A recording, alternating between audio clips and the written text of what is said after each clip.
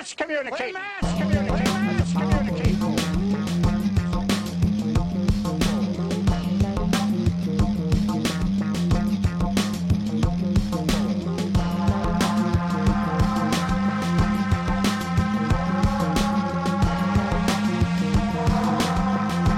Hello and welcome to the Touchdowns All Day Podcast.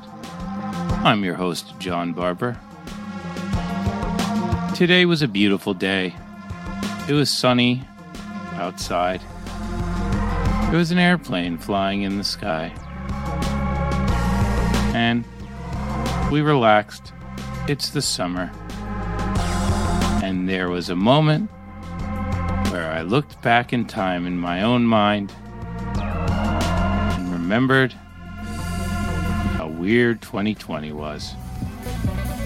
And today, we are going to play you the 2020 Karina Rykman interview for your listening pleasure. If you have just listened to the previous episode, that's the 2022 interview. That's what's going on today. This interview is what was going on in the heart of that beast of a pandemic, when everybody was locked in their houses and unable to find a Danish. All Danish shipments were held up in Michigan, where all Danishes are from.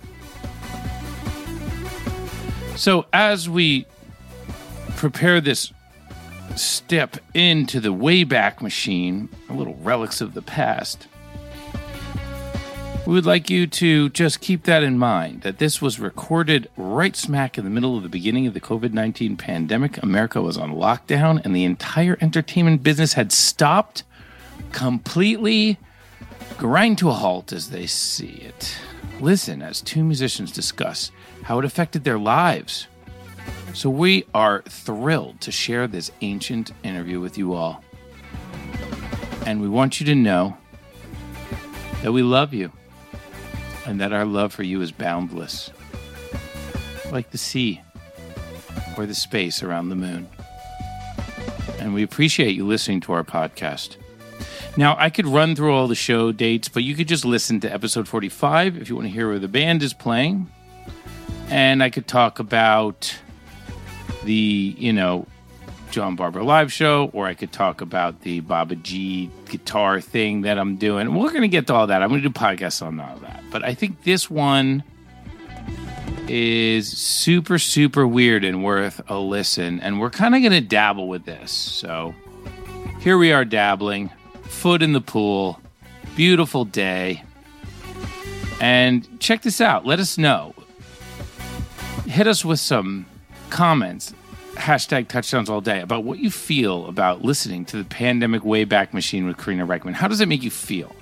And we would like to give away some tickets to you for just doing that, because we got a lot of shows going on. So check out some shows and we'll see you there, and we're going to give away some tickets. So send a message about what you think about the pandemic being gone and listening to that moment in history. Our sponsor is Immaculate Seeds. And let me just tell you, cannabis legalization is growing rapidly in states. You know this. We're all happy about this, right? You can get gummies everywhere, and it's great. Honestly, it's great. The founders of Immaculate Seeds, who, by the way, are Biscuit Heads, have been helping people grow better cannabis across the country with 50-plus years of combined experience. And there isn't 50 of them, by the way. Usually when people say 50-plus years, there's 50-plus people who have 1 year of experience. These guys have 50 years between a couple dudes, a couple people. Genetics is one of the most important parts of any successful grow. Genetics, folks. It's nature versus nurture, even in the cannabis industry. So if you are starting a grow, or you're just a cannabis OG, Immaculate Seeds has the genetics that you can trust. Contestants will come to Grow Active Solutions, purchase a pack of seeds, be entered in a raffle to win a ticket, or buy a pack of seeds online at immaculate_seeds on Instagram. There's a link tree in the bio. Go check it out. You can also send an email to immaculateseeds@gmail.com. Immaculate, this is spelled the same way that Madonna spells it, of course. These guys have been around since 2019. Bo Bradley is the leader of this troupe. He's been to 141 Biscuit shows, folks. And he found his family at the Disco Biscuits concert, which is an honor to me. So it's a pleasure to work with him. And I bet you these seeds are fire. I mean, let's be honest. They got to be amazing, right? So go ahead, reach out and get yourself some seeds or spores, because you know spores are going to be the thing moving forward, right? I need some spores, let's be honest. Let's be honest, this podcast would be so much crazier if I had more spores. So, Immaculate Seeds on Instagram. Check out their link tree in the bio, at Grow Active Solutions, at Immaculate Seeds, 3612 Hartford Street in St. Louis. Stop by.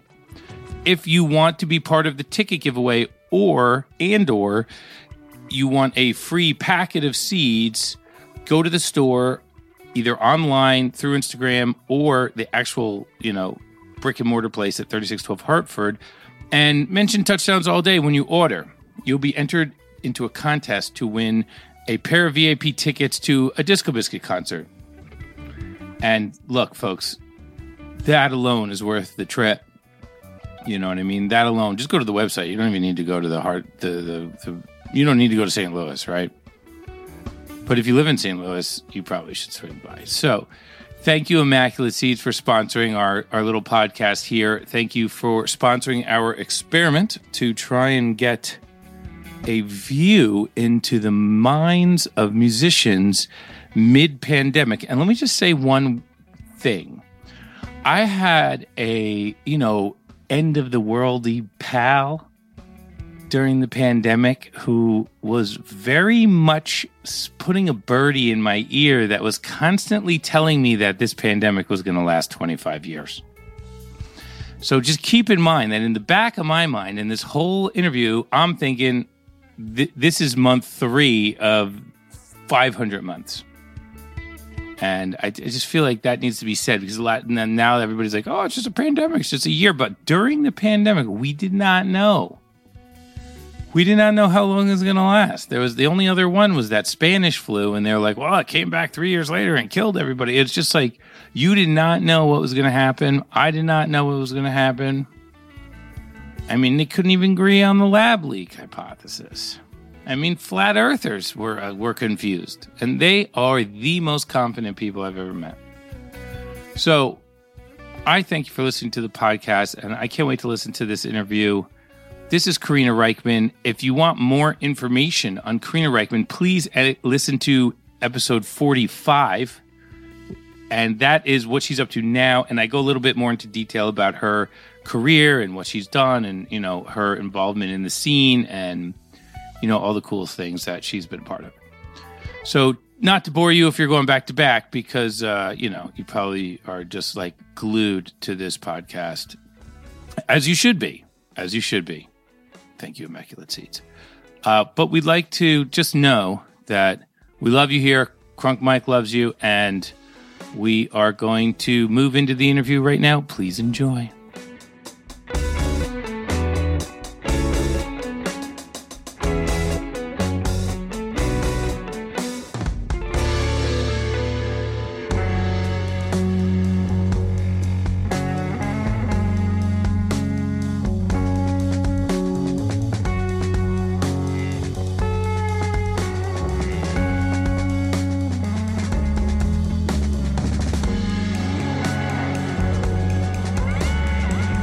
Are you carrying all your bass? Is a pretty large instrument. Are you carrying that on the plane every time you go to the airport? Yeah, and it's a nightmare. It's terrible because I fly Delta exclusively. Yeah, I'm one of those. Really? They're really good, but they're not as good as they could be because I don't want to check it, God forbid. So I come on, and every single time you come on, it's just like a bit of okay, here we go again. Hey, how's it going? Yeah, do you guys have a closet that I could possibly stick this in? Because it's way too big for the overheads. Too big for the closet.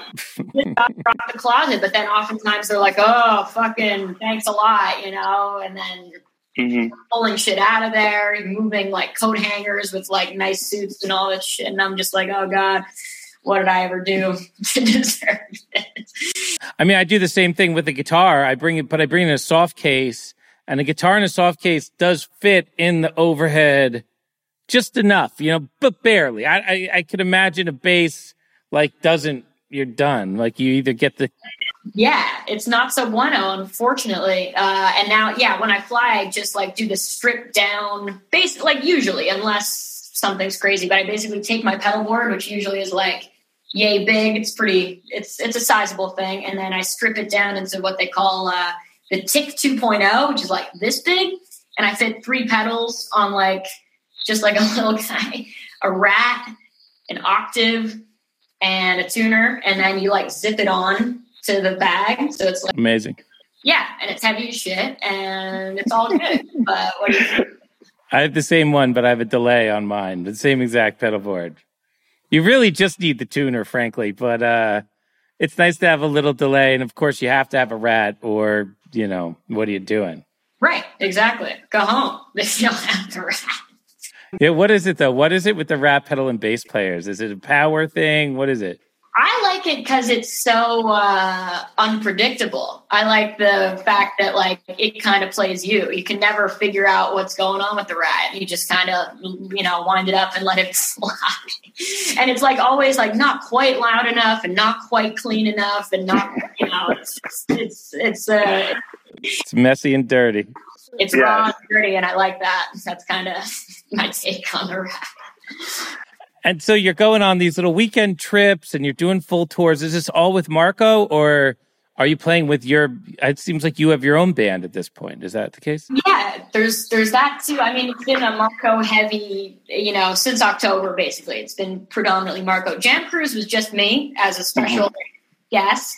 Artist at large? That's what they call it, that. Mm-hmm. So that was me all by my lonesome. And then my band's had things here and there, and we had a sweet run coming up in May, which is now over, but coronavirus, For that sure. was the name. But we were, headlining Brooklyn Bowl, Higher Ground, Milk Boy in Philly, The Hollow in Albany. I had a sweet little Northeast thing all planned out. So it's kind of gearing up for those guys. And I had, literally the week after quarantine started, I had recording session lined up, and we were doing a Splice, sample pack, and doing this thing with ABC where they were going to film me and put me in the back of all the taxi cabs in New York, the Eyewitness News fucking thing or whatever. Anyway, shit was about to be really dope. And I kind of just it all, you had to really readjust with all of this. I was like, wait, what? It all went away. I know, me too. I bet. And on your end, were you all, I mean, I know you guys had a whole fucking thing planned out, and it's just what do you do to readjust, right? You just kind of got to surrender to the flow. We were on a building process of doing different new kind of risky things, and then the baby stepping our way into seriously risky things. And I mean, I'm literally playing through computers and with an audio guitar. I'm not even playing a MIDI guitar. I'm playing an audio guitar into a computer, turning it into synthesizer notes. All this stuff was happening, and it was all dangling by the thread. And we were just doing it so often that we were able to continue to add to keep putting plates on it and keep bouncing it. And so it's going to be a weird return to how to get back to that, because I don't even remember all the stuff that I was doing. I don't remember all my foot pedal has all these buttons, but it was all up here. It wasn't written down anywhere, and I was literally playing this pedal, which is very complicated stuff. I don't remember what all, I wish I wrote it down. I don't know what's wrong with me. Shit, dude. Yeah, it's going to be a minute to get back to where you left off. Definitely. Yeah. I feel the same way. I'm shit, well, I remember all the songs that I once knew, got to stay sharp, and I practice, but it's not the same as just being on the road, thrust it into your thing. Well, how do you play bass how do you go into a Marco gig knowing that I've known Marco for a long time. He was always the guy that was kind of beyond the structure of the music. You know, it's like there's notes and then there's whatever the hell Marco's doing, you know? How do you put bass lines together playing with somebody like that? I come at him with the exact same vibe and we're both just like, ah! What are we doing? It's fucking crazy. No. Sometimes. You know, it's interesting with his catalog of music because the first bunch of records were instrumental and kind of, you know, took on like a linear, non-repeating form. You know what I mean? And like, it was more like these kind of opuses of, you know, craziness. And now it's very much kind of like verse, chorus, verse, you know, 3-minute long indie pop songs for the most part. So it's interesting to have like, you know, done all the homework. And like when I first joined, like I learned everything and all that. And now like kind of seeing the development of like what he wants to make and all that. It's pretty wild. And I really enjoy both sides of the spectrum, I gotta say. Like I like, you know, crazy tripped out experimental jazz, and I like fucking, you know, verse, chorus, verse, little bangers. It's awesome. So I'm stoked to play any of it. And then when we improvise, it is like, you know, I'm just listening to him and he's doing so much with 2 hands and 2 feet and, you know, one hand in the piano, the other hand on a synth. And then his feet are doing God knows what, triggering loops and all this shit. So I'm just like, wow, all right, you gotta play something, you know? Gotta play something. It's something. It's an amazing thing to watch, and it's an amazing thing to like, you know, try and compliment as best I can, which is, you know, challenging. It's tough. He's a real monster over there doing a million things. So. Are there philosophies of the jam? Like I play this and you play off of that, or let's stay in this key, or let's not stay in this key, or is there a harmonic framework that you're following? Like, what's the North Star for you guys for the jamming? It depends. And it's really tune by tune and like, you know, movement by movement. He has, you know, there's this one record he put out, not the most recent, but the one before, called The Story of Fred Short. And it's like, I forget if it's 7 or 8 tunes that kind of weave in and out of each other. And like, we don't stop playing for like 45 minutes and like just weave these different songs in and out of each other and whatnot. And within that, there are pretty cool jam sections where, you know, one can be, you know, kind of contained, and then the next can be totally not fucking contained and just go off for like a good long time. And I don't know, I try to listen to whatever he's putting down, and I try to do what I can to make it sound as best as it can, which is, you know, kind of my job, and I try to do that as best I can. It depends, bro. It's a good question, you know? Shit. Is there a free jazz jam in there? Is there a don't play a normal scale jam somewhere in there? All the time. I mean, I never know what the fuck. You know, I just shoot from the hip. I'm like, yeah, you know, this will work, and and does it? I don't know. Sometimes it lands, and then sometimes you're like, oh shit, that was definitely not dope enough. And you know, the next time you're like, wow, that was definitely dope enough. And yeah, crowd, they'll let you know. If or whatever, you know, you pick up on the different things. You try again for next time. Talk about it a little bit, but not too much. Yeah, we're never like listening to it and being like, "Yo, you hear that? That was not it." We never do that. We never. It's really like, you know, less spoken about than you think. Except sometimes it's like, "Yo, maybe instead of like going from the whatever to the whatever, maybe we could do this," or, you know, some various thing. And I'm like, totally love it. Let's go. Mm-hmm. I'll kind of leave it all up on the stage. It's crazy. It's good. That's awesome. And would you consider bass the instrument you started on, or did you start on something besides the bass? I started on guitar. I did start on guitar when I was 13.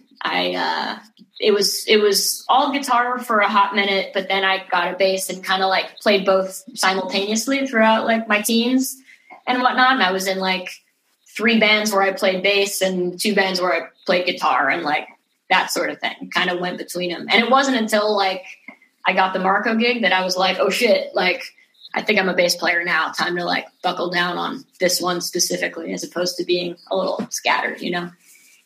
And do you guys? I love guitar too. It's pretty dope. I also like bass. So I feel where you're coming from. Do you go up to, doesn't he live in Woodstock or something like that? Do you go up there and hold like super secret rehearsals where you just play free jazz for 4 days and forget to do the songs or something like that? That would be great. We definitely go. Come up from the city and we'll go to Woodstock and whatnot. And like before we begin a tour, usually it starts in Woodstock, no matter where we're going. Oh, that's cool. And we get crazy with it. Not like 4 day long experimental jazz crazy with it, though we should. It's a great vibe up there, man. Like have been living 30 minutes away this whole time. So it's cool if I can go visit Marco and the goats and the peacocks and all that stuff in a distant way, social distancing. It's the new thing. Gotta do it. Wearing a mask, socially distanced, mask on the goats. Like, don't come too close. Come on. These goats. But, he has a very unique kind of beautiful studio in a mini barn, if you will, right next to his house, and fire pit, and his wife Katie will cook when we come up there, and then we'll stay up all night and then start the tour or whatever has to happen. But nothing dig it too crazy in terms of like the rehearsing being crazy. It's very much like oh shit, like we gotta learn the new songs on the new record. Yeah, you're right, we do gotta do that. Let's do that. All right, how's next weekend? And then we kind of all get together. It's mellow. And then there's a lot of like learning the songs on stage on the fly and then being like, oh, let's try that. Yeah, for sure. That's why, we have the same thing at the end of tour. We're killing it. The beginning tour, it's a little confusing. What goes where? You end up moving a bunch of stuff around. So, you guys have a crazy bunch of stuff going on, and I'm a fan of the tractor beam stuff. Can I tell you that? I'm like, oh, cool, blown away by the tractor beam stuff, and just the concept of it and the execution of it is so wild to me. Like it's amazing. I don't know how you would rehearse for something like that. It's fucking impressive. We don't rehearse for it. We don't do any of the things that we originally talked about doing. Like we made like a list of like things that would make tractor beam really great. We don't do any of them. We just get, when we walk on stage for sound check, we do tractor beam first because the first 10 minutes of sound check is usually just us fucking around anyways. So we might as well do tractor beam where like everybody's fully engaged technically, because that's what sound check is about, like making sure you can get fully engaged technically, So for us, that's what it is. And honestly, I was about to expand tractor beam. I have like 6 more foot pedals. And the more foot pedals I get, the more control of my sound I have. And then I just, I got to hook them all up and all this stuff. And they all are like little screens, and I got to get nerdy on it for a second, but without any gigs, it's like not exciting to get nerdy on the foot pedals, I agree, which is a shame because you'd think that maybe it would be a great time to dial all that in, but like without the results, if you will, and a result being a gig, it's kind of just like, oh shit. Like it is weird being a live musician with no live shows. It's just, how do you get amped up in the morning? Like, oh, we were going to play Mission Ballroom in Denver, and we were all excited. And there's a tractor beam set sandwiched in the middle. So it was going to be like solid hour and a half of tractor beam, which means like I need to be able to change from one song to another, not before the show, during the set. It was going to be a whole new challenge. And now, I could do all that work, but without the show, I just made breakfast instead. I don't know. I get that. I'm like, it's like, I went for a run instead, and I actually have my quarantine commune up here is full of excellent musicians, and we do play a lot, and we've been, doing various little, Zoom. Talk to me. Who's in the quarantine commune? What's going on? I'll tell you. Well, it's my very best friend who's a big Biscuits fan, the one who took me to all of my first Biscuits shows and has shown me the way. And like, I don't know what I'm talking about, but he could tell, he's way deep in it. It's Mr. Isaac Sloan, my best friend for many years. And I'm up here at his parents' country house for the last 3 months. Bless their hearts. Mm-hmm. His brother, Nathan Sloan, great guy, drummer, guitar player, all great. Isaac, phenomenal guitar player, really great. Isaac's girlfriend, Marlo Shankweiler, phenomenal guitar player, and in a band called Melt. Okay. Super dope, like, kind of indie pop soul vibe, killing it. And I forgot to mention Nathan Sloan in a band called Vansire, Vansire. That's like, if you check out their Spotify numbers, you'd be like, shit, why does every song have 13 million streams? Like, what is this? Like, just killing it. Awesome indie band and whatnot. And Isaac and I have been playing music together for many, many years. So, Right. That's just kind of on the music front. And, it's been good. It's definitely been good. At least we have each other to play with. I know so many of my friends are like, oh, I wish I had a band to jam with. Like, I've just been alone for 3 months. And I'm like, you're right. Like, it was good when we all decided to come up here and just hunker down, so that's been good. And we're doing these little, the quarantine comes alive thing. Familiar with that? I dig that. That thing, and did a live from out there thing, and whatever's coming in, I just put the whole posse to work. I'm like, yo, we're gonna learn China Cat Sunflower, are you ready? You're like, sure, let's do it, we know it, let's go. And then it's all good. It's a good little band to be making things with during this fucked up time. So, well, I mean, you use the word commune, it kind of implies that you all are taking acid every day. Is that the case? It's actually not, but it's... Oh, it's a bummer. You're allowed to, it's legal nowadays. You just microdose and it's legal. People love it. We've been drinking a lot of wine, not a lot of tequila, which is my usual, in my old life, as I like to say. I used to drink a lot of tequila, but now there's a nice wine cellar here. I like that. Dip into that. That's kind of the vibe. But yeah, I don't know. Between playing with those guys, I've been there's a pool. We've been swimming every day now that it's nice out. It's great. I love it. Nature hiking, running, the whole nine. So it's good. It all works. Are you guys doing any online concerts or anything? Because you literally could. We used to stream ourselves just on my Instagram quite literally every night. Mm-hmm. It's like the quarantine jam bands and just totally shooting from the hip, getting weird. And that was awesome. It was super great. We have since moved.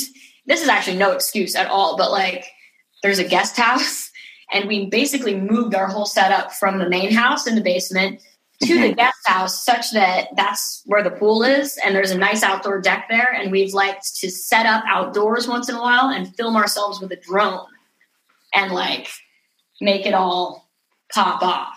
Whoa. Yeah, so that's been sweet. And my boyfriend, who's also here, who's not a musician, but phenomenal human, great drone operator. So he's been flying the drone while the rest of us jam. And that's kind of, what I want to do is make that a series and kind of do a tune a week or something like that, where, probably covers mostly. And just make it look good and put that out, just because it's true. While I'm, spoiled with having, all my friends who play up here, why not actually make it rain in whatever that means? But For sure.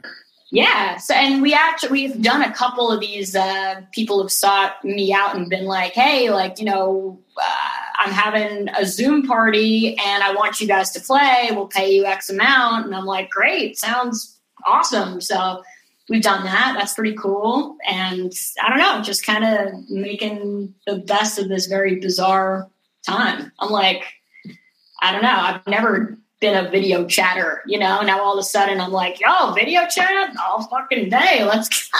I know. Me too. I always never really felt the FaceTime video. My nephews are he's a video chat monster. My older nephew, he won't even talk on the phone. He'll hang up and call me back on FaceTime. He's 14 or 15 at this point, I think, but he's been doing it for a while. And I was never into it because, look at me. I mean, why would I want to do a video call? But he he and I've been learning to like it through the quarantine. I'm learning to get used to it here. You and me both. I'm usually, though, the thing that annoys me about it is I'm usually a pacer. Like when I'm on the phone, I love pace. That's kind of my vibe. And now, like, if it's like, phone calls turn into Zoom calls, all of it, it's just like now, I'm just rooted in my seat as opposed to, I guess I can, rage around with the laptop, but I don't know. Yes. Yeah. You could roam around with the laptop on the property or just have the drone video feed go into your Zoom, and then you can walk around and the drone can follow you around. That would be sick. And there is actually a setting on the drone where you can set it to follow something like a car or maybe me. Wow. Follow me. That's the Zoom call. I like that. Thanks, Barbara. That's smart. So wait a second. There's a setting on the drone where you can choose something. Does that work? That's a great question. I don't know. I've never done it, but we've read up on this new drone. Oh. By the way, drones used to, 4 years ago, a drone used to be over $1,000, no question, like the shittiest drone.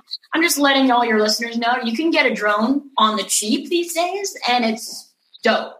It's just one of those things that it's just come down in price and become way more accessible to the layman, if you will. So everybody should go out and get a drone. It's fucking stupid, but it's fun as hell. And I have not done the set it on a specific thing, but they do that in movies and stuff, or just follow this car type vibe, or I don't know. You should try. I mean, it's so subsidized by the military. I'm sure the drone has so many terrible features built into it, but we used to, at my last house, we used to shoot one up and take pictures of the parties that we were having. And those are all the good photos. It's so cool to see it go up and down and zoom in on people. Everybody's like, yay, cheers, party time.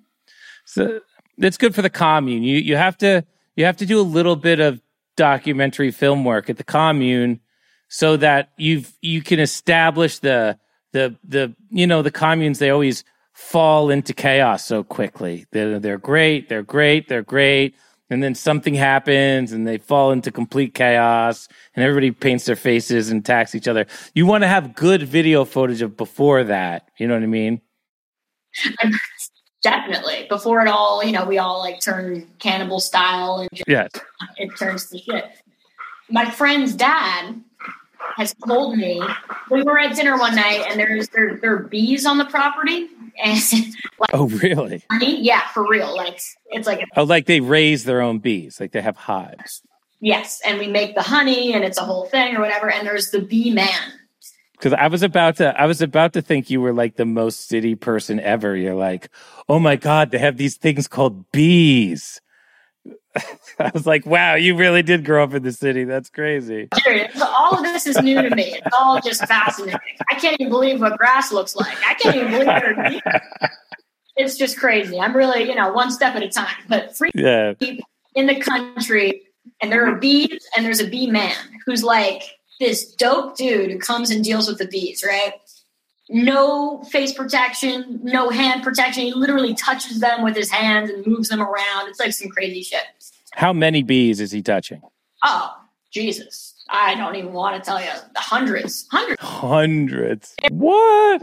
Raging on the property. It's crazy. But one. And he doesn't have the beekeeper mesh thing over his face? This guy is just straight up knee deep in the bees. And it's crazy to watch. It's holy shit.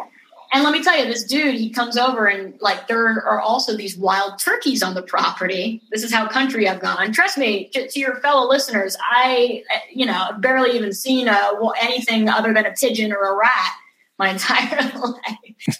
From Manhattan, you know what I'm saying? Anyway. Right. The guy sees all these turkeys on the property because it's mating season. Their turkeys are everywhere. And he goes, hey, you guys ever kill and eat one of these turkeys? And we're like, no.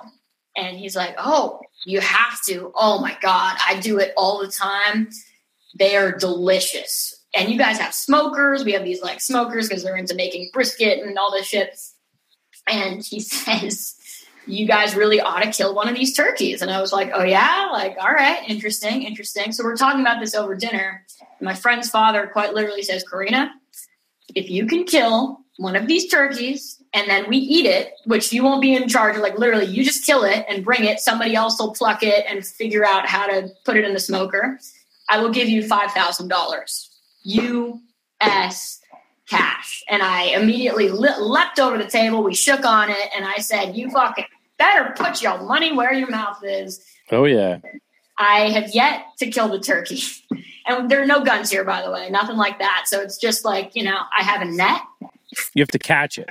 I have to catch it. So now picture that, me running around trying to catch a turkey in hopes, $5,000 not falling on trees these days, like out of trees.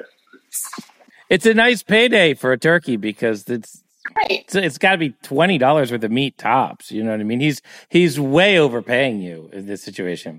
I think it needs to be done, and it's also just a hilarious image. So I'm just like scouting them out. Some of them are enormous, like prehistoric looking, fucking like they're gonna kill you. So it's kind of like working with a first time concert promoter who comes in way high on the offer. You kind of just got to say yes and take their money as quickly as possible. You know what I mean? That's what I thought. I was like, oh, my first time in the market, my first time killing a turkey. Yes. That first time on the market play where they're like, oh, yeah, definitely. Oh, you can do X amount of tickets. No problem. Oh, yes, I can. And then 100%. I'd love to take your 5,000. I need 4,000 of it in advance. And then when I show up to the show, I'll get the last grand. And then that's what you need. You need an advance on your turkey capturing process. Up front, in fives. Mm-hmm. Wheelbarrowed up to my room. That would be great because I'd like to swim in it. And then, that's brilliant. I should have really asked for that. And they're getting harder to find these days. I haven't seen as many on the property, but I'll let you know if I actually kill a turkey. That would be savage AF. So we'll see. Savage AF. I love it. If you do get a turkey, we should do some kind of contest on the podcast here where whoever tweets the funniest turkey, whoever can capture a turkey or something. I don't know. We got to think of a new contest for the podcast. This has some potential. There's some potential. And no guns involved. No guns. Bow and arrow, all on the table. That's fine. In fact, okay. I should get a bow and arrow because maybe that would work. I just think it's so funny to picture me popping out of the bushes with a fucking net and a baseball bat trying to destroy. Wait, you don't have to just grab it Rocky style where you like get in the pen with them and you just kind of grab it like that? Not like that? Grab it by the neck and then the next few minutes are unpleasant and then, you're eating a beautifully smoked fresh turkey just like the B-Man told me to do. So don't you hate it when old people put a bunch of money on something because it's way harder than you're imagining it could be, and then you got to sit around and think about it when they could have just said the guy very easily could have just said, it's hard to catch a turkey, but instead he's got to do this whole let me put a wheelbarrow of money on top of the fact that you don't know how hard it is to catch a turkey, and then you got to think I could catch it. Oh man, what's the worst? It's tough. It's definitely tough. But I'll during these unprecedented times, I'll take, a stupid bet like that. And, we'll see if I can make it happen. It's in my court now. It's all good. It's in your court. So let me backtrack a second because there's something I didn't get a chance to ask. What was the New York taxi cab thing? What was that going to be? Great question, Barbara. There's something in the New York City taxi cabs that's called the Eyewitness News Movie Minute. And for sure, I've seen it. A gentleman named Sandy Kenyon. Okay. I don't know if you're familiar with this gentleman, but he is an absolute New York icon. And let me rewind a little bit back to the year 2013. I'm in a band called Youth Posse with my dear friends, and that band was like, somewhere between Ween meets Tenacious D, like totally offensive and fucked up, crazy music, and lyrically insane, and just all over the place in terms of genre bending and skipping around and whatever. Anyway, I was in that band, and we were all obsessed with Sandy Kenyon, and we're all, really, yeah, obsessed. We're like, this is the fucking best. We're always taking a cab somewhere together. He's in every cab. So for the listeners who are listening, Sandy Kenyon is the guy who comes on the screen every time you get in the cab. He's like he's older gentleman. He looks like he was a weatherman 25 years ago or something. And now he does the cash cab announcements or whatever you call it. Literally, like, for the most part, what he does is he reviews movies. He's just like, here I am, Sandy Kenyon with the Eyewitness News Movie Minute. You know? Yes. And then he goes on to basically tell you about the new hot movie.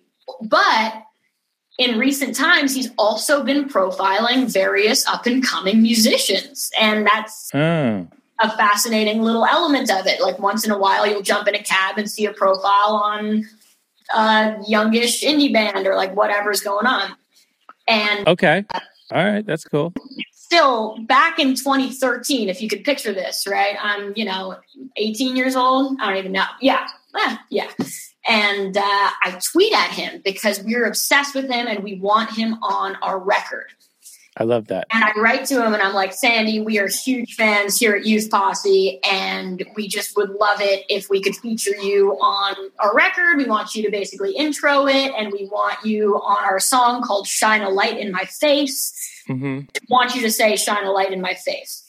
And he immediately is touched. He writes back. I never thought he would write back. He's like, oh, Karina, I love rock music. This is awesome. We get him in our rehearsal space. We totally become fast friends. He's hilarious, coolest guy ever. He's like, well, let me tell you something about LA in the 80s, kids. It was a crazy time. Oh, baby. And he's telling us crazy ass stories and it's awesome. And we totally feature him on our first record. He opens it and he goes, Youth Posse is the kind of music you feel down below. And we're fucking dead. We're like, the best. Nothing will ever top this. Anyway, so, throughout the years, we've kept in touch. He even introduced that band live once back in the day. And, he follows me on the social media. I follow him. We send each other a friendly note once in a while. And cool. Right before the quarantine, he wrote to me, and I hope I'm not divulging too much. But he says, Karina, it's your time now, baby. We want to feature you in the cabs. We want to do a story on you. Wow. And he was literally like the week after quarantine was going to come and basically, that team was going to film us in the studio recording 2 new singles, Karina Reichman singles. And he was going to interview me then at my apartment and they were going to have, splice it all together. And that shit was going to be dope. And I was so stoked on it just because what the fuck, that's so fun. So fun. And now it's not, we're going to have to wait a little while for all of those things to come back. So that's the full narrative. That's, now you really know a lot about Sandy Kenyon and you know about the Eyewitness News Movie Minute. And I just, can't wait for things to go back to semi-normal so that we can do that. I mean, I would love to have Sandy Kenyon on the podcast to discuss what was going on in Hollywood in the 80s, that he's still flabbergasted about it 30 years later. What was it? Let's hear the stories. Some debaucherous, risque stories about his old life. And I was like, wow, that is deep. You definitely don't get that from him through the cabs. Yeah, he seems very put together and organized and like he's done it a million times in the cab. Exactly. That's basically the vibe. So it was just jarring for him to kind of cut loose with us in our studio and, record crazy ass things. Just that to me is very surprising that he came to your studio. Mostly in that situation, they would just cut the audio and email it to you, right? Like, this is what you want. He actually showed up to the studio, really putting the time in, Sandy Kenyon, really putting the time in. He's a real New York legend, and we stand him. He is the best. He's a great guy. So I appreciated him, following me up until now and being really open to doing stuff. He's the man. He's a good one. So when you're in the cabs, because obviously cabs are going to return, and then Sandy Kenyon's going to go back to work, and then he's going to be like, oh, I got Karina Reichman to feature. Is this your Spotify project, Karina Reichman on Spotify? Is that where the music is going to go for this album that you seem to be creating? Yeah, there and everywhere. Okay. Yeah, certainly. And yes, it is my namesake band. Okay. Whatever you want to call it, for sure. What do you call it? Karina Reichman. Okay, I thought it was Karina Reichman Experience. Was that a thing? Never Experience, but what you're thinking of is Karina Reichman Experiment. Experiment. My bad. It all started me and shout out to my boys, Mr. Adam November on guitar and Chris Corsico on the drums. Yes. 3-piece. Karina loves 3 pieces. And, it all started just as pure improv, not anything planned, not a launch point, not a key, not nothing, really nothing. So then in that era, I was like, oh, it's the Karina Reichman Experiment. Right. It's a motherfucking experiment. Take it literally, folks. Take it literally. After a short while of that, I started, writing songs or trying to, and coming up with some things from which to launch off of, and it became, and now I want to write my own music, and I am, and put it out and experiment like you just demonstrated. It was getting confused for experience quite a lot. Yes. People read it quickly and it's all good, but that was never the vibe. You know what I mean? It was an experiment because it was literally an experiment, not like, right. Reichman Experience, get your tickets here, now. That works for me too. They both work for me. Well, that's great. Well, I appreciate that. So it's all about the music at that point, It is, but I definitely just knocked off the experiment moniker, if you will, and just my name from, here on out. I just felt like that was the call.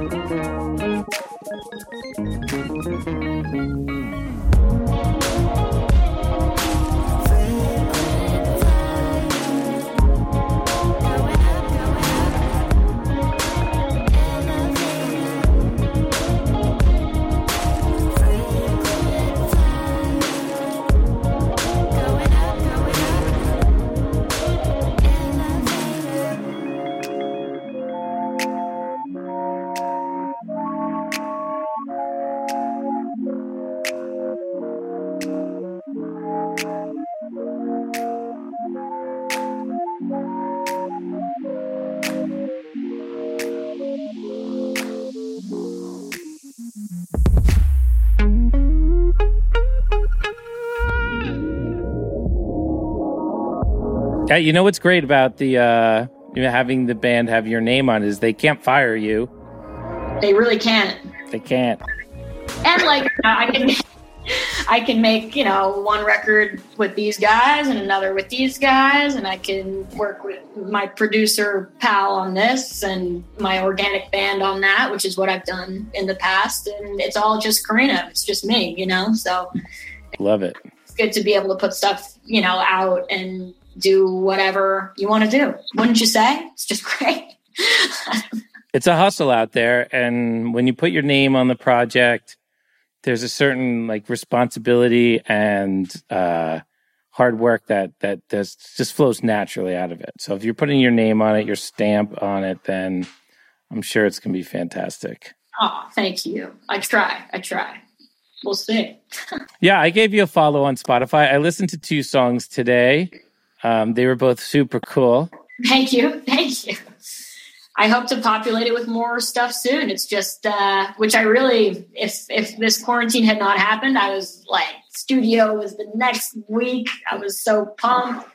Yeah. It's brutal, but it's all right. We'll figure it all out. It's a one day at a time situation, but thank you. Thanks for listening. That was fun. I love it. I haven't heard, I saw also on Spotify that you have a number of playlists, just a huge amount. I've never seen anybody with this many playlists. Is that, and then I also saw some stuff that where you were DJing. Are those two connected in any way, or is the DJing just separate from the playlist, or is there? Do you think of them as different things or the same thing? I back in my old life when things were different, I have done many a DJ gigs in various formats. Corporate parties. I've done all, whatever it takes. I'm down. I'm available. For the record, I'm good to go. So, once in a while I will make a playlist and work off of that. But I feel like I've been making playlists since I was yay high, Yeah. What I'm trying to say. And maybe yay high. What the fuck was I just saying? Oh yeah, hell yeah. So, I love making playlists. Love it. Always have. And I feel like I've just had like a brain for it. And way pre Spotify, like if you looked at my childhood iTunes, it was so many playlists, like different vibes, different moods, different eras of music. I'm super eclectic in my music listening. So sure. I can, kind of either exacerbate that or put things into categories and, whatever. So it's a little OCD, but it's good. And when I DJ, I feel like I just have just a huge arsenal of music kind of chronicled in my brain. And if I think of specific playlists being different vibes for different moods, for different parties, then I'll be like, oh shit, the first half of Blaze of Fire Evening would be really great right now. And then I'm like, oh, I got to look into Foreign Psych Groove Vibe for the second half. And then, I got to, that type of shit. So it's just some bizarre, borderline autistic thing. I'm like, let's go. I got all my playlists. We got to put them out there. People got. Yeah. So it's like a very organic thing for you. You're just basically using features that Spotify has for your own. Yes. For your own enjoyment. And I've been doing it for years, and now with Spotify, it's cool, and I like it because you can share them so easily, as opposed to being like, yo, let me burn you my hot new mix, dude. Yeah. In your car, with the whole shareable situation. Yeah, it's something I very much enjoy. People I never really make playlists for other people, but I forget to make them private sometimes. And then people will talk to me on tour or whatever, and they'll be like, why did you choose these songs on this playlist? And I'll just be like, how did you even find that? I don't even know. You think of Facebook, you think of Instagram, you think of your profile that the world sees, and I don't think of Spotify that way, and I should, but I think of Spotify as a way to collect music for me, not for a way to make a profile for other people. That's a very good point, and it's a good thing to remember. And then sometimes I forget too because I always listen on my phone, but then sometimes you look on your laptop and you see it's almost like a social media thing. You see what people are listening to, and I'm like, oh shit, all these people know what I've been listening to. That's bad. Yeah, I know. There was a time where I was just singing along with soul singers like Sam Cooke and stuff like that. And so if you looked at my Spotify page, you'd be like, this guy listens to the same 22 soul songs every single day. And it's because I was literally practicing, not, it's Spotify is that for me sometimes, or you can just use it for that kind of stuff. Totally. I do the same stuff for sure. And sometimes you have a gig or whatever, and you have to learn a bunch of new music, and you just, listen, same stuff over and over. And people must think we're really out of our minds. It's great. We are a little bit, I think. I mean, oh man, spectrumed out, dude. I'm talking about myself. Yeah, definitely. So you're on the spectrum. Oh, certainly. I mean, gotta be on a couple. Jeez. You don't seem like it to me. You don't seem. I don't know where you're. I don't know. I think I'm on the spectrum a little bit, but I don't know about you. I'm a bit of a lunatic, Are you? Yeah, I think so. In a cool way for the most part, not in a really fucked way, definitely. But yeah, I think I'm a little different for sure. And it's getting worse with the quarantine. I'm losing my mind, a little bit more each day, I feel like. And I kind of have trouble with putting the right words in front of one another, which I never used to. And I have a weekly podcast too. And every week it becomes harder and harder to, make coherent sentences. And I'm like, wow, I think it's the quarantine. I'm going to blame it on the quarantine. Let's talk about your podcast. Your podcast is on the Relics Network. It's called 3 for 7, and you talk about 3 news items every 7 days. And I listen to your podcast. I enjoy your podcast. It's always news that is new to me, and I appreciate that you guys do it. I also appreciate that your guys' podcast is done. It seems to be so much more organized than my podcast. Could you explain to me how you do that amidst all this craziness that you're talking about? Well, I certainly have nothing to do with it. I'm just the person who comes in and just talks crazy shit, and then they put it all together. But it's a beautiful. That's why. Yes, exactly. I love that. I love it. I'm like, and it was like that even when it was in person. I would just show up to the Relics office, and my dear partner in crime, her name is Rafaela Kenny Sincata, a long, fabulous name. She is dope. She is an awesome human. And Mr. Pete Shapiro, a year ago, came to me and was like, I have this great idea. We're going to put you and Raph together, and you're going to talk about the like jam band news stories for the last 7 days. You do it every week. What do you think? Like, I was like, I love it. Let's do it. Sign me up. Brilliant. You've never led me astray, Peter. And we're like a year deep on this shit once a week. It's been crazy, and it's super fun. And she is the mastermind behind all of it. She comes up with the news stories. I come up with nothing. She puts it together in a very beautifully organized Google Doc that I either look at or don't before we record. I just like to, I think they have me because I, can kind of roll with the punches. I talk a little bit of shit. We, rap about this, we rap about that. And she's the organized one. She's the Dave Patch to my Bill Walton, if that makes sense, No. Well, who's Dave Patch? I mean, I know who Bill Walton is. I hung out. Straight, he's like the dude who is the more straight-laced commentator. And they have like this partnership, and Bill's always like, well, 1972, Jerry Garcia, the Cow Palace. And then Dave is like, all right, let's just bring it back for now, And that's our relationship. I'm the one who's like, well, let me tell you, Raph. One day I saw a fucking turkey, and my friend's dad was like, yeah, that's what we're working with. So you guys have a little chemistry going on. It's a good thing, She's definitely, she's like the Robin to my Howard. Is that a thing? Yeah, that's definitely a thing. It's You're Howard Stern, and she's Robin Quivers, and you guys are doing the news just like Howard does the news. We're just shooting it straight. She's coming up with all of it. I'm now in quarantine times, just waltzing up to my computer and going for it. But back in the day, I would just waltz into the Relics office and say, yo, yo, yo. And everybody's like, oh, flip a few desks over, cause a bit of a ruckus.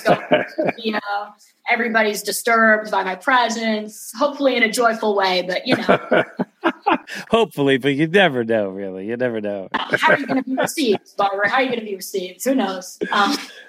It's a constant battle for how you're received versus how you think you're being received, Totally. I just try not to think about it too much, and make it all fun for everyone, God willing. That's a good way. It's great. So that's been a good thing of the last year for sure, and it's definitely a Peter Shapiro brainchild. So you gotta respect the legend. Well, I commend you guys on your consistency because I know how hard that is. And it's very impressive. You guys obviously have your shit together. I know you're saying it's, obviously you're doing something right. And I have right next to this Zoom call, I have a Pete Shapiro interview wrapped for this podcast. So maybe you and Pete Shapiro will drop at the same time because his podcast is, it's amazing that the very next podcast I do, we're also I'm still talking about Pete Shapiro. You know what I mean? Amazing. That's great. Tell him I say, yo, and how's it going? And send my best. That's great. Nice. Good time. Nice. So you have this podcast, you have 2 bands. You're going to be in taxi cabs in New York. Things are happening. You also work with Jake and the Rocks Off boat cruise. So you're booking shows there as well. Is that a full-time job when we're not in quarantine, or isn't that a lot of work? How do you balance that with everything? It's most certainly a shit ton of work. And it's kind of just organically, kind of at the time of quarantine coming all along, it was starting to not make sense anymore, even though I love doing it and so awesome. And Jake is like, a mentor and dear friend and, lifelong pal. I consider him for sure. And, I do as well. Brilliant. He set himself on fire at one of your shows in '99. That's lifelong. He did. Love. I was there for that. Little moment. I'm impressed. I mean, back then with the music we were playing was just everybody was like, this is so crazy that there was a lot of stuff like that happening in '99. Sometimes you got to light yourself on fire and, really make it happen. I don't know. But yeah. Point being, great guy. Love the guy. And I started working for Rocksoft the summer between high school and NYU. And I was in a band called The Sound of Urchin, and we toured around a bunch and, did this and that. And one of the shows that summer was a Rocksoft concert cruise. And I had never met Jake before. And, but I knew of him. He was like a very, you'd see him around, he made himself known. I was like, oh, that's the Rocksoft guy, always doing something crazy, blah, blah, blah. But I really liked the ethos, the vibe, the whole nine. So at the end of that show, I said to him, we started talking, and I was like, I'm about to start at NYU in a month. And if you need an intern, I'm your girl. And he was like, oh, we haven't had an intern in 5 years, but I could tell you are the one. You are just crazy enough, sounds perfect. You start tomorrow. And that literally lasted 7.5 years, which is crazy. Wow. All throughout college, had a full-time salaried job the entire time and, was playing music too and whatnot. And it just at the, in March basically was and this is pre-quarantine, right? So it all kind of, we kind of talked to each other, Jake and I was like, I think music kind of has to happen for me right now in this way. Yeah. It just kind of made sense. Not in I guess kind of in a quit your day job kind of way, but a more definitely in a quit your day job kind of way. Yeah. And not to get a big head about it or anything, but I kind of we both kind of agreed the way it was all going. I just couldn't handle what I used to handle. And, but I keep the email address, Karina@Rocksoft. That's how, we agreed. Email address is totally mine to keep, and I will keep it for my whole life if I can. And it's like Jordan retiring a jersey at the Bull Center. Exactly. Yeah. But I mean, and I will, when shows resume and whatnot, he's like, we can definitely keep working together and however much or however little you want to do. And, he's just the best. He's an amazing human and, really taught me everything about the business, and just making offers and, dealing with calendars and dealing with bands and all the hospitality stuff and settling and all that stuff. It continues to be, and it was an amazing thing that guy created. So hats off to Jake. Crazy, wonderful human he is for sure. And I feel lucky to have worked so closely with him for many, many a year.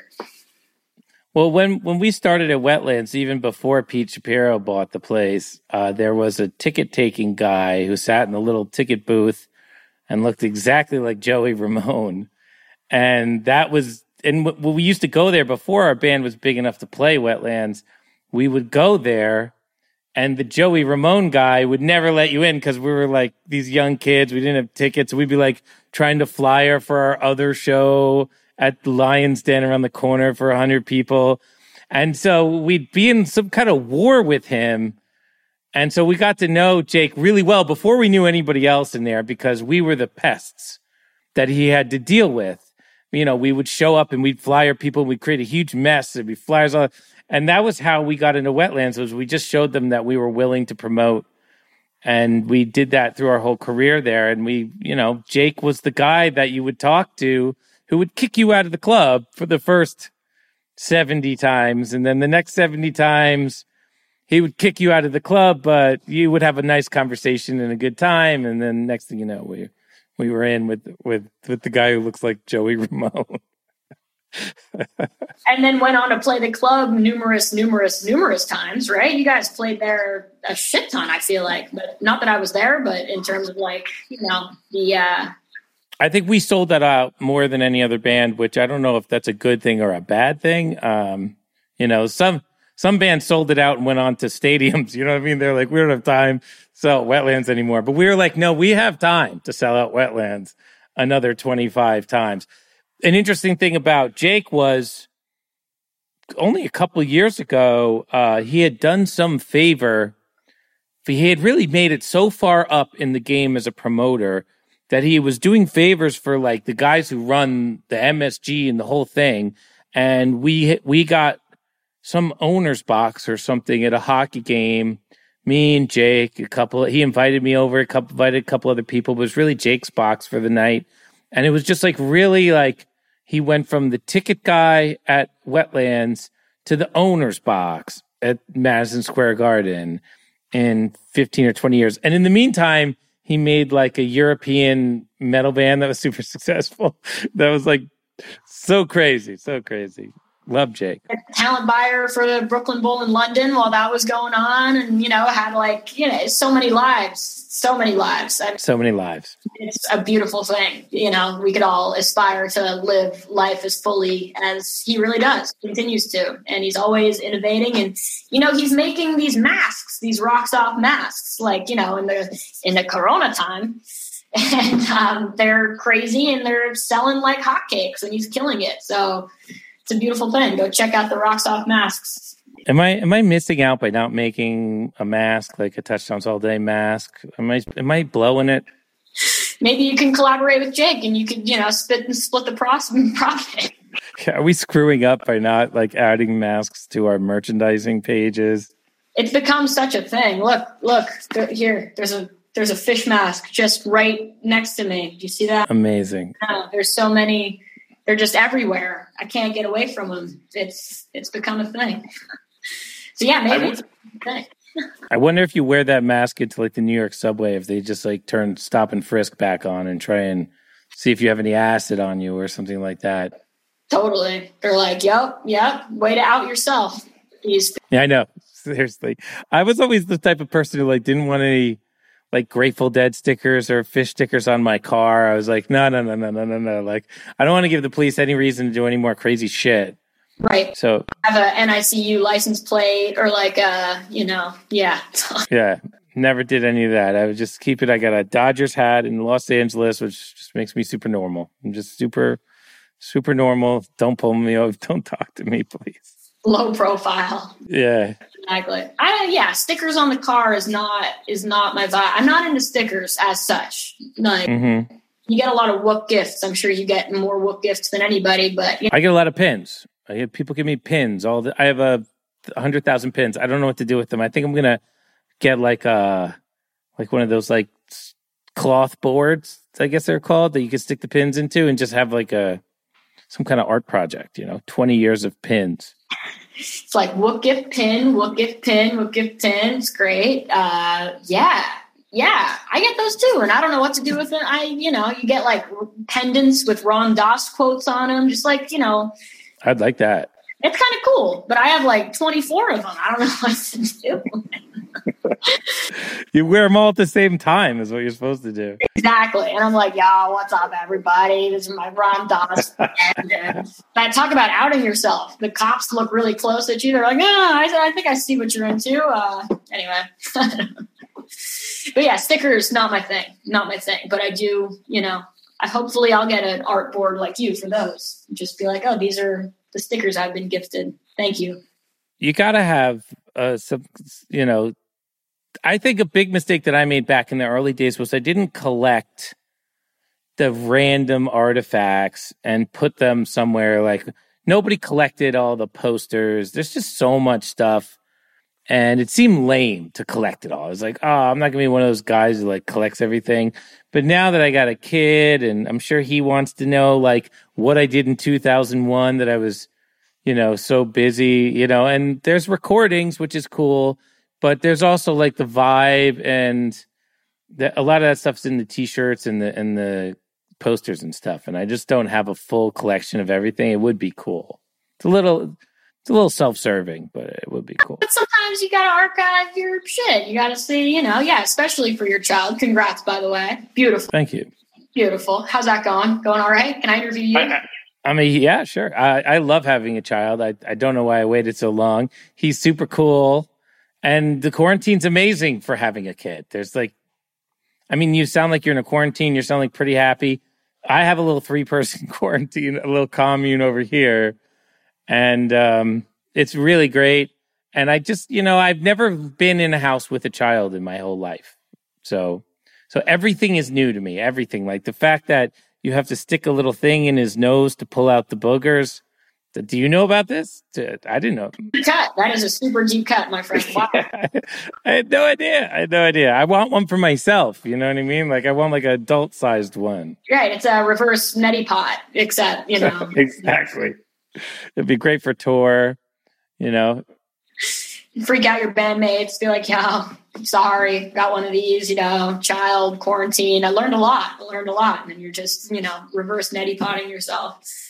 Yeah, there was a stage in the Biscuits where like everybody was doing a lot of overt personal hygiene stuff, like out in front of everybody. Like people used to floss in the bus. Man, wow. Well, big ups for flossing at all, but that's a lot.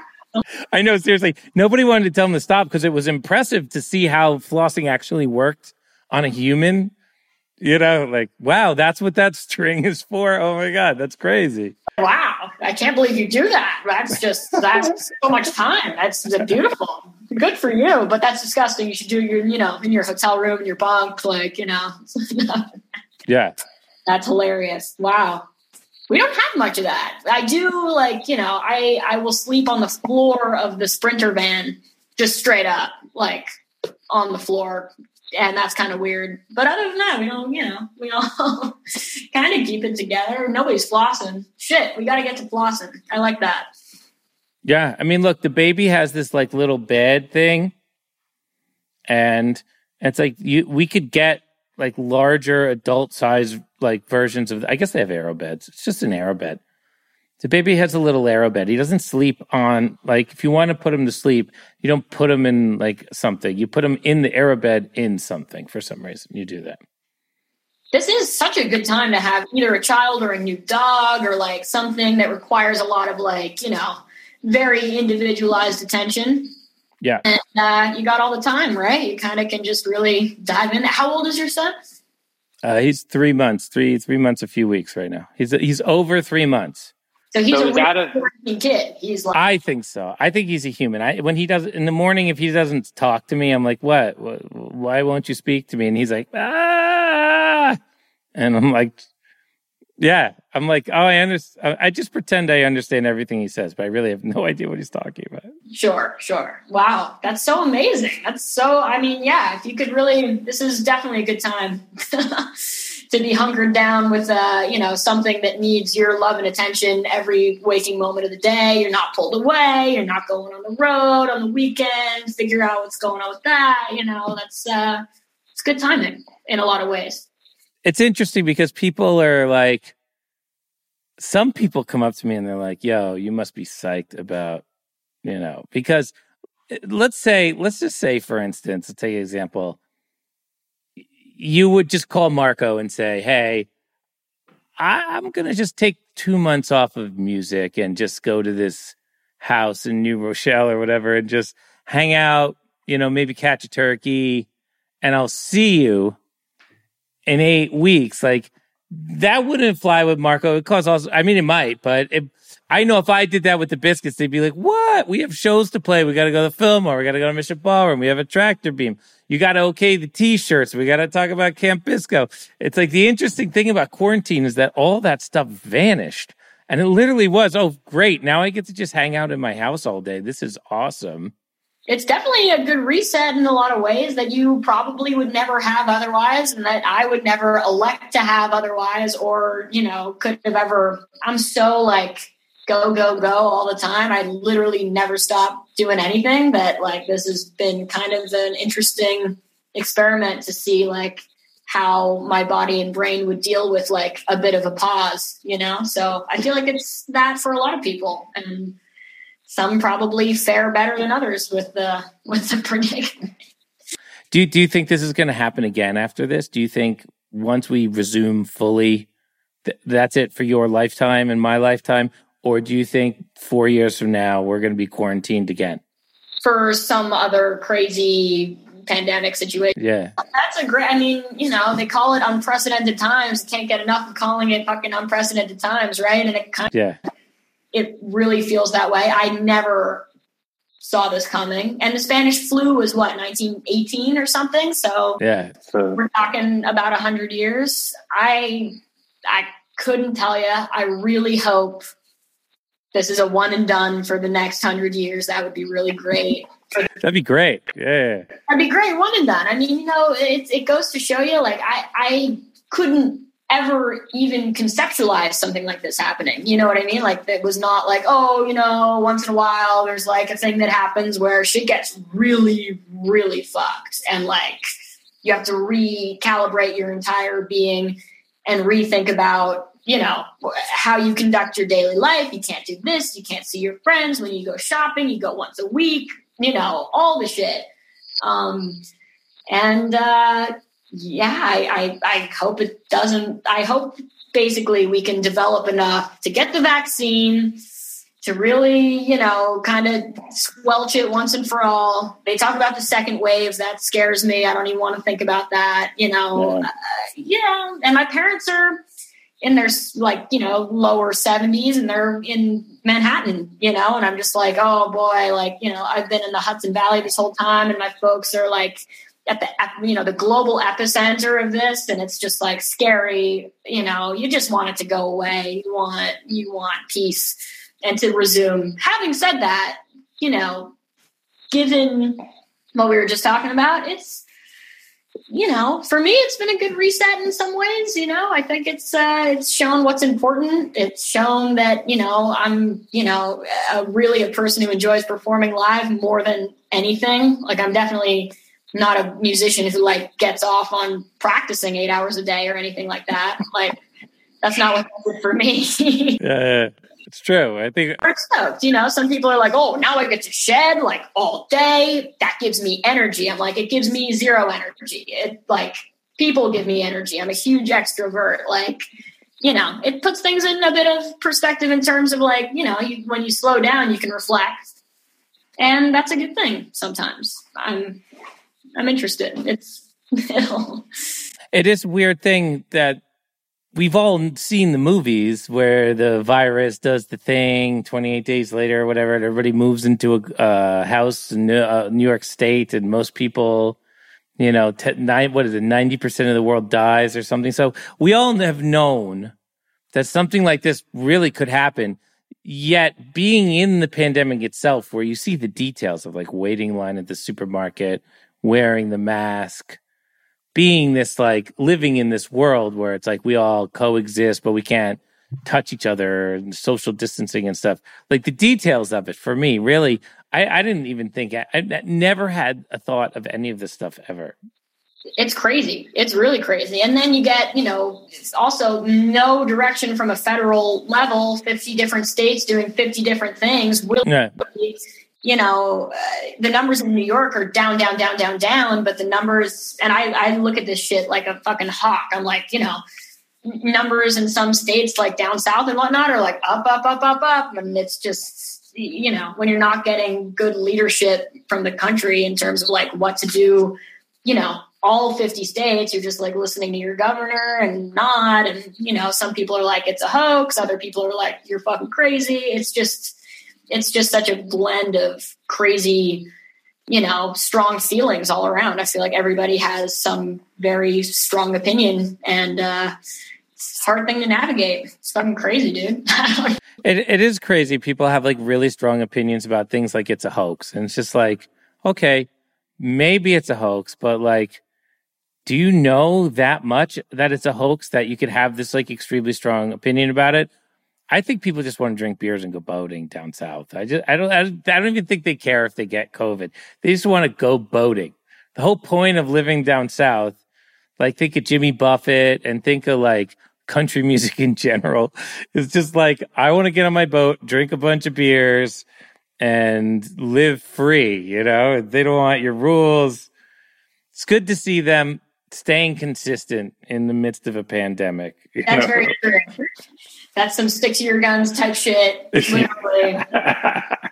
To go out and get COVID. I mean, the numbers are going up, but let's meet at the lagoon on our boats and drink beers and if we wear masks, they're camouflage or something. Exactly. I mean, you know, it's all relative, and people are just surviving the best they can. And what are you going to say other than you should really do your part to hashtag stop the spread or whatever that would be. Right. But yeah, I'm not a doctor. I'm not a scientist. I don't know what's going on. I feel like a new thing pops up every day where it's like, and now children are dying, and now nose can turn purple, and everything's crazy. Did I tell you I will fucking break this to the world? I had it. I have the antibodies. You're looking. Come on. Oh, straight up, 100%. I haven't, this is new public domain. But yeah, great. Literally the week after we got up here, and this is me, my best friend / roommate, his brother, his girlfriend, my boyfriend, and his mother. Okay. And so we're up here, right? Like straight out of New York City, but I've been on 6 different flights the 2 weeks leading up to it too. I've played all in Florida. I played in Tampa, Hollywood, Miami the weekend before. I'm in Boise. Then the weekend before I was in Denver. I've been all over the place, and then definitely riding subways, going to the gym every day, doing all the stuff that you're not now, you're really not supposed to do. Right. Yeah. Up here, and knock on wood, we're all totally fine. But a week and a half go by, and then I had one night of a slight fever, where I was definitely oh shit, what is going on? Uh-oh. Woke up in the morning, totally fine, took the Tylenol, we're good. But then slept Rip Van Winkle for 4 days, and nice. Completely lost my sense of taste and smell. So whoa. That's it, right? That's the thing. And so we were oh shit. And then that happened to Isaac, my best friend, as well, just the taste and smell portion.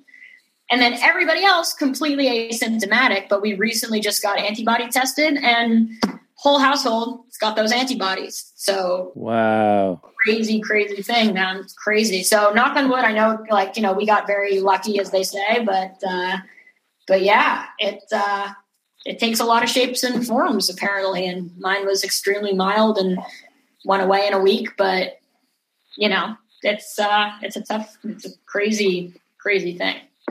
So what is food like when you can't taste or smell anything? It sucks. It super sucks. And cooking, and I love to cook, and I've been really, for my commune, really deep in the recipes, Mm-hmm. And when you're trying to cook and taste stuff and be does it need more salt? I don't fucking know. Can somebody who can taste this for me? And then you call somebody else in, they're tasting, and you can't taste anything at all. You just feel the heat of the food. Spicy enough, you can taste you're oh, this is probably spicy. You know what I mean? Okay. I straight up was taking I was oh shit, I think I really can't smell. And I would literally take Clorox bleach and be can I smell that? No, I straight up can't smell that. I would take all my shampoo and all that stuff and just huff it, trying to get something. Got nothing. So you're oh wow, I think this is bad. This is not good. Wow, that's insane. People just gotta, fucking be kind to all right now, because this shit is traumatic. Even if I feel I'm doing well and you seem to be doing well, you got the kid, it's a fucked up thing we're living through right now. There's no question about it. So I feel you just gotta be real good to your fellow everybody. And yeah. There's definitely trauma is an interesting word, because I feel the quarantine, for me, I'm used to being alone. I'm used to sitting in this room by myself for hours on end. But and I also have, a baby. Like, I'm okay, but I feel like I kind of lucked out.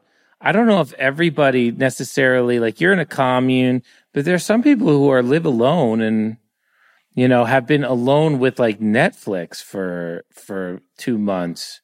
Crazy. It is that. And I know a few people who are alone throughout this whole thing. And I'm just like, wow, like that is deep. And that's a really tough thing. So shout out to everybody who's alone. It's fucking cool. Yeah. Thanks. That's why we make this podcast. That's why, we decided to bring you on the podcast because we're really excited about all the stuff that you're doing. And I just wanted to talk to you.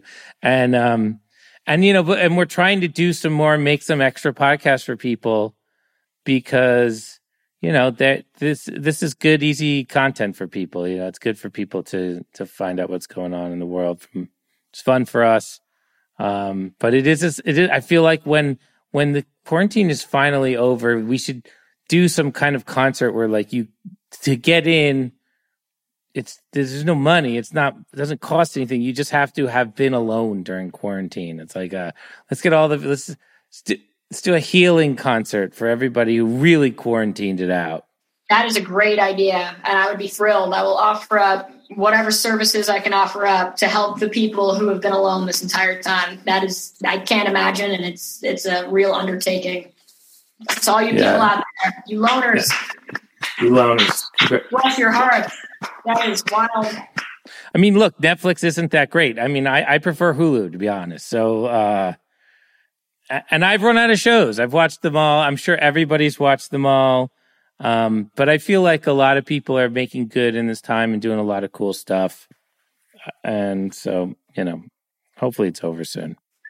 Yeah, I really hope so. Jeez. I think it's starting to lessen, it depends on the state, of course, but I know you're on the West Coast, but over here, the state of New York, we're definitely doing so much better than, it started out really scary. It started out really bad. And I look at the numbers every day and it's like under 100 deaths a day now. And it's pretty chill in that regard, which is like, it's so crazy to even say that and be like, yay, under 100 deaths a day. But like, that's a lot considering it was fucking through the roof.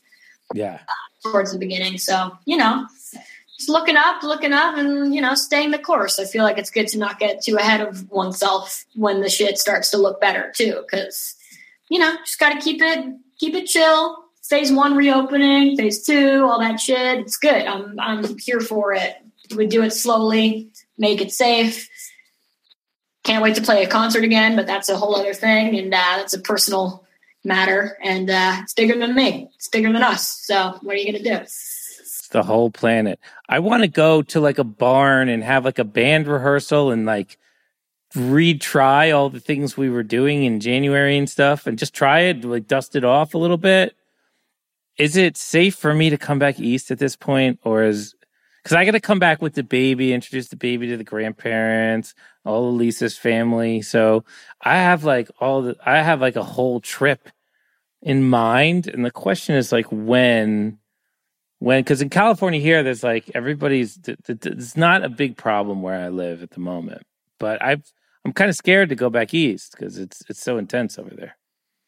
It's pretty intense, and you should, I would give it some time just because, like, the whole being on a plane thing is, like, unless you really gotta right now, I feel like a good thing to avoid, especially, with the kid, just, like, keeping it chill, make sure both parents are good, I'd still wait. I'd wait it out, personally, but, I also know I have plenty of friends who, like, had to go somewhere, like, travel-wise, meaning, like, whatever. And like, that's the other thing with this whole thing. I really feel like you got to do what you got to do. People are living their lives.